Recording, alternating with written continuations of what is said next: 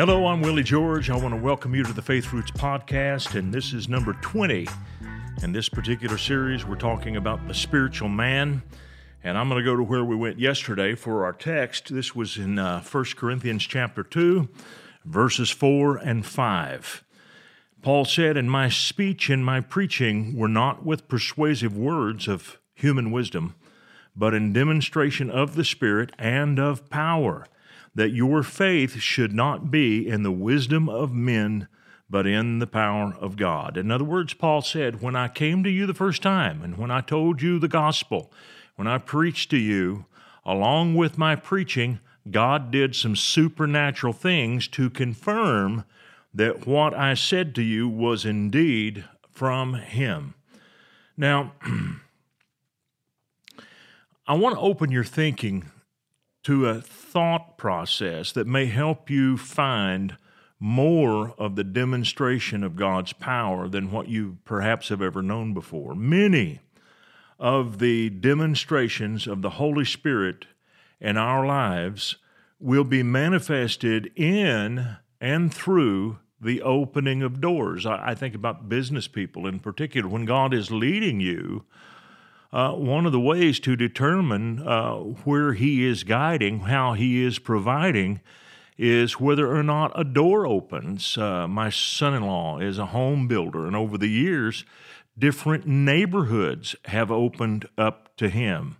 And he would get favor with a developer and find lots of lots to work with to build his homes. And that was God's sign of favor on him. He had an open door. And I don't think we appreciate this as much as we should. In fact, I see a lot of people who fight like crazy to try to get a door open, and the door never opens. And we need to learn to look for open doors. Listen to what the Apostle Paul had to say in the book of Acts chapter 14, verse 27. Look at this. "Now when they had come and gathered the church together, they reported all that God had done with them, and that He had opened the door of faith to the Gentiles." Now this is huge. This is Paul and Barnabas, and they come home from their great missionary journey, the first one that they took. And as they come home, they tell the stories of what God did through them, and I'm sure there were miracles. I'm sure they talked a lot about how many people came to faith in Christ and how radical some of those conversions were. But then they summed it all up by saying, we saw that God had opened a door up for us to go to the Gentiles. Now, what I want you to see from this is that he says that the supernatural happens where the doors are open. And boy, that's so very, very important. You know, I was saved because God opened a door in the suburb of Dallas, Texas that I lived in. It was Irving. And God opened up a door to the community of Irving in the school system, through the school system, and it was because of the work of a Baptist church, Plymouth Park Baptist Church, back in the late 60s and early 70s. They had an amazing work with the schools.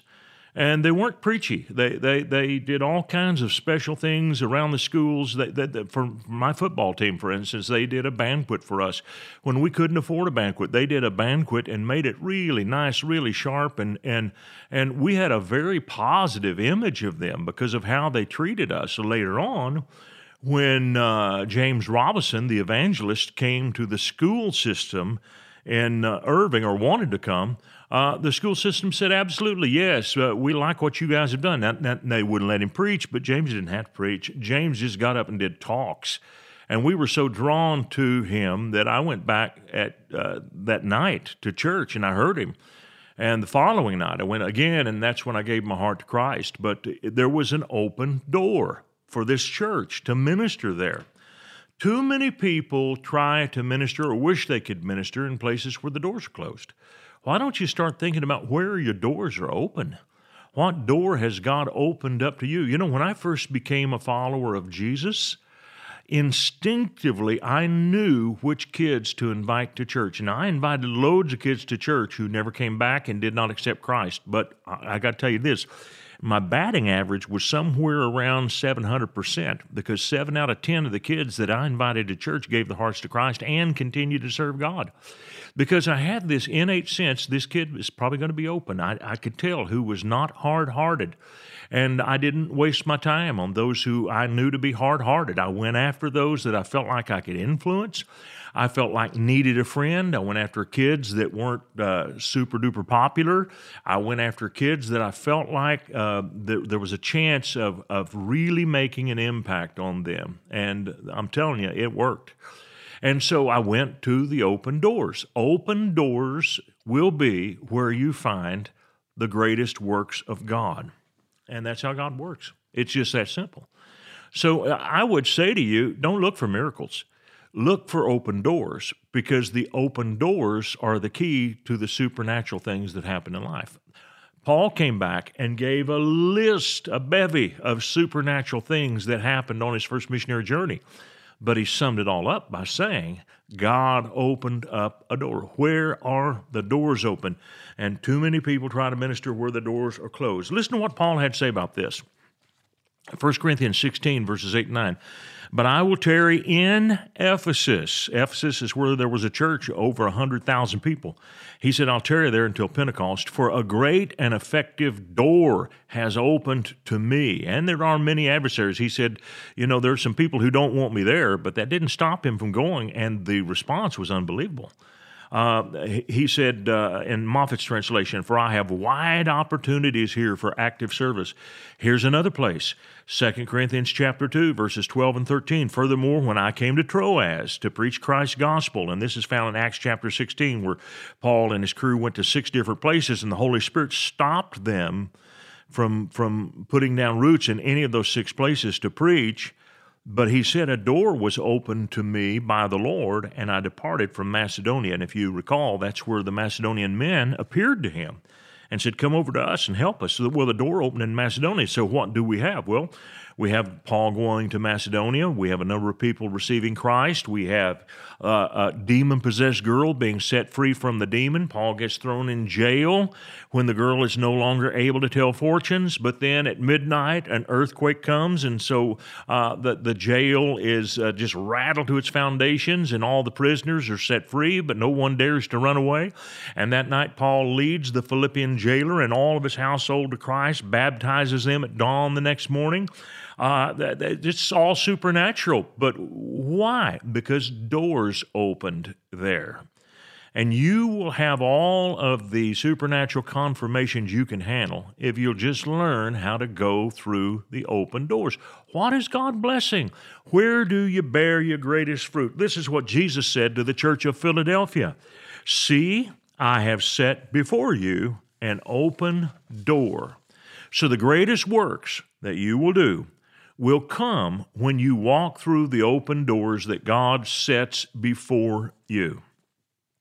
Now, I'll say this. God opens doors for those who have been faithful. Faithful people are people who have a proven track record. All right? When you read the story of David and Goliath, and it's one of my favorite stories in all the Bible, I believe it's one of the 3 most significant stories in the Old Testament. I think the offering of Isaac on Mount Moriah is number 1. I think the parting of the Red Sea is number 2. And I think David killing Goliath at the Valley of Elah is number 3. I think all of those are very, very significant stories. Lots of other miracles, but those are very important. Now, God used David to kill Goliath, the giant, because David had proven himself faithful. He was ready. This was not his first rodeo. When he went to the battlefield and saw the giant there, he had 2 additional supernatural victories under his belt already, because he'd been faithfully keeping his father's sheep, and the first enemy that he overcame was a lion, and it was followed by a bear. And the Asiatic lion was a small lion, not nearly as big as the African lion. And they lived in the land of Israel until about 1870. And when firearms became widely utilized in the Middle East in 1870s, that's when they killed out the last of those lions, but they existed all the way up to that time. Then there was the Syrian bear. It would be a whole lot like one of our grizzlies, a very large brown bear, not a little black bear. This is a huge bear. and would have been a much more worthy opponent than the lion. And so this was a step up. David is starting at the bottom, then he's going up a little notch, and then finally Goliath is at the top. And so the reason he was able to defeat the giant on the battlefield at Elah is because he had been faithful on the small stage watching his father's sheep. Yeah, one of my favorite stories, okay, is the story of T.D. Jakes. He may be the best preacher I've ever heard. He's just incredible. And but this is what I've been told about T.D. Jakes, that T.D. Jakes in West Virginia pastored a relatively small church. And what I've been told is that even when he was preaching in that small church, he preached sermons like he preaches today. And here is this man who had this amazing ability to communicate, and on a very small stage was already preaching like he was on the biggest stage in the world every week. And ultimately it caught up with him and it promoted him. And that's how God works. I love to hear stories like that. That's how the Lord works. He works by watching to see if you're faithful. Faithfulness on a small stage is never, ever, ever wasted. Listen to me. It doesn't matter who all sees you. It doesn't matter how many people watch what you do. It's God who counts. God watches you. You play to the audience of one. You do it as to the Lord. You treat that little assignment like it is the biggest deal. Listen to me. I started my kids' ministry in a town of 1,116 people. I treated that ministry like I was in the middle of New York City. We had to go 40, 50 miles to reach any towns of significant population, and we ultimately did. But I treated that little children's church like it was the biggest deal ever.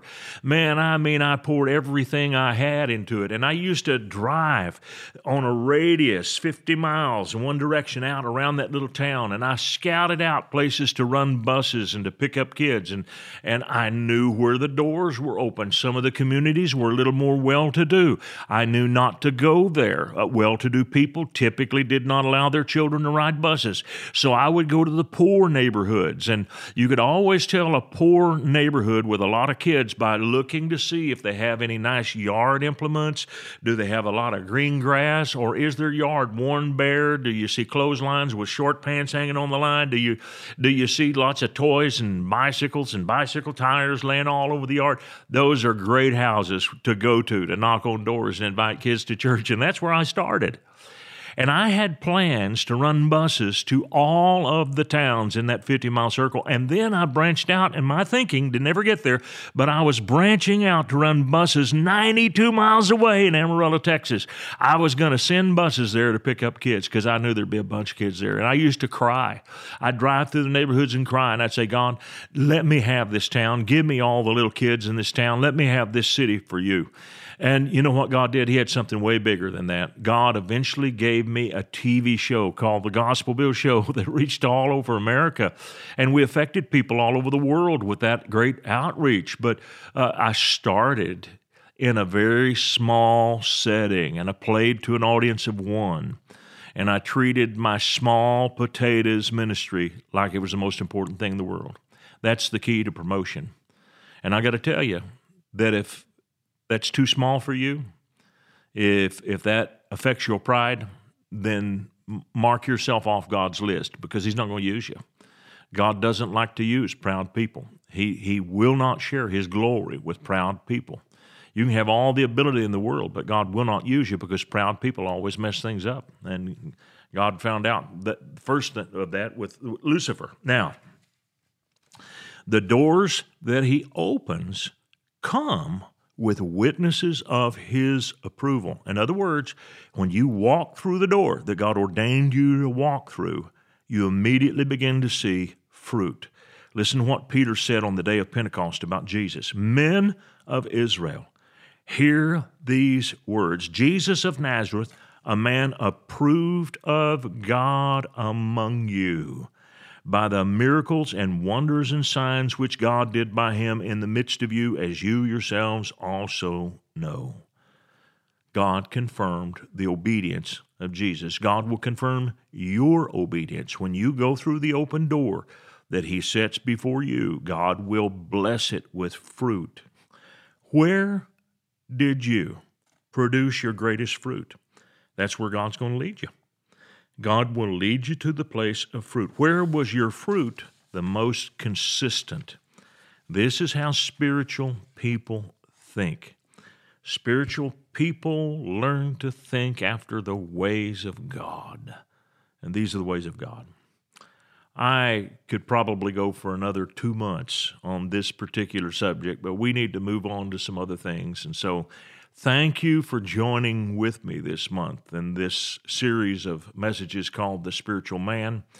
And we will pick up again here in a few days with another entirely different series. And share this with somebody. Tell somebody about our YouTube channel or show them how to get hooked up to this, to sign up for the email devotional that comes to your home every morning. Every time there's one of these podcasts, there's also an email devotional. And so you don't want to miss that. And I hope you'll help me spread the word about the Faith Roots podcast, because it's something near and dear to my heart. Thank you so much for joining me. God bless you.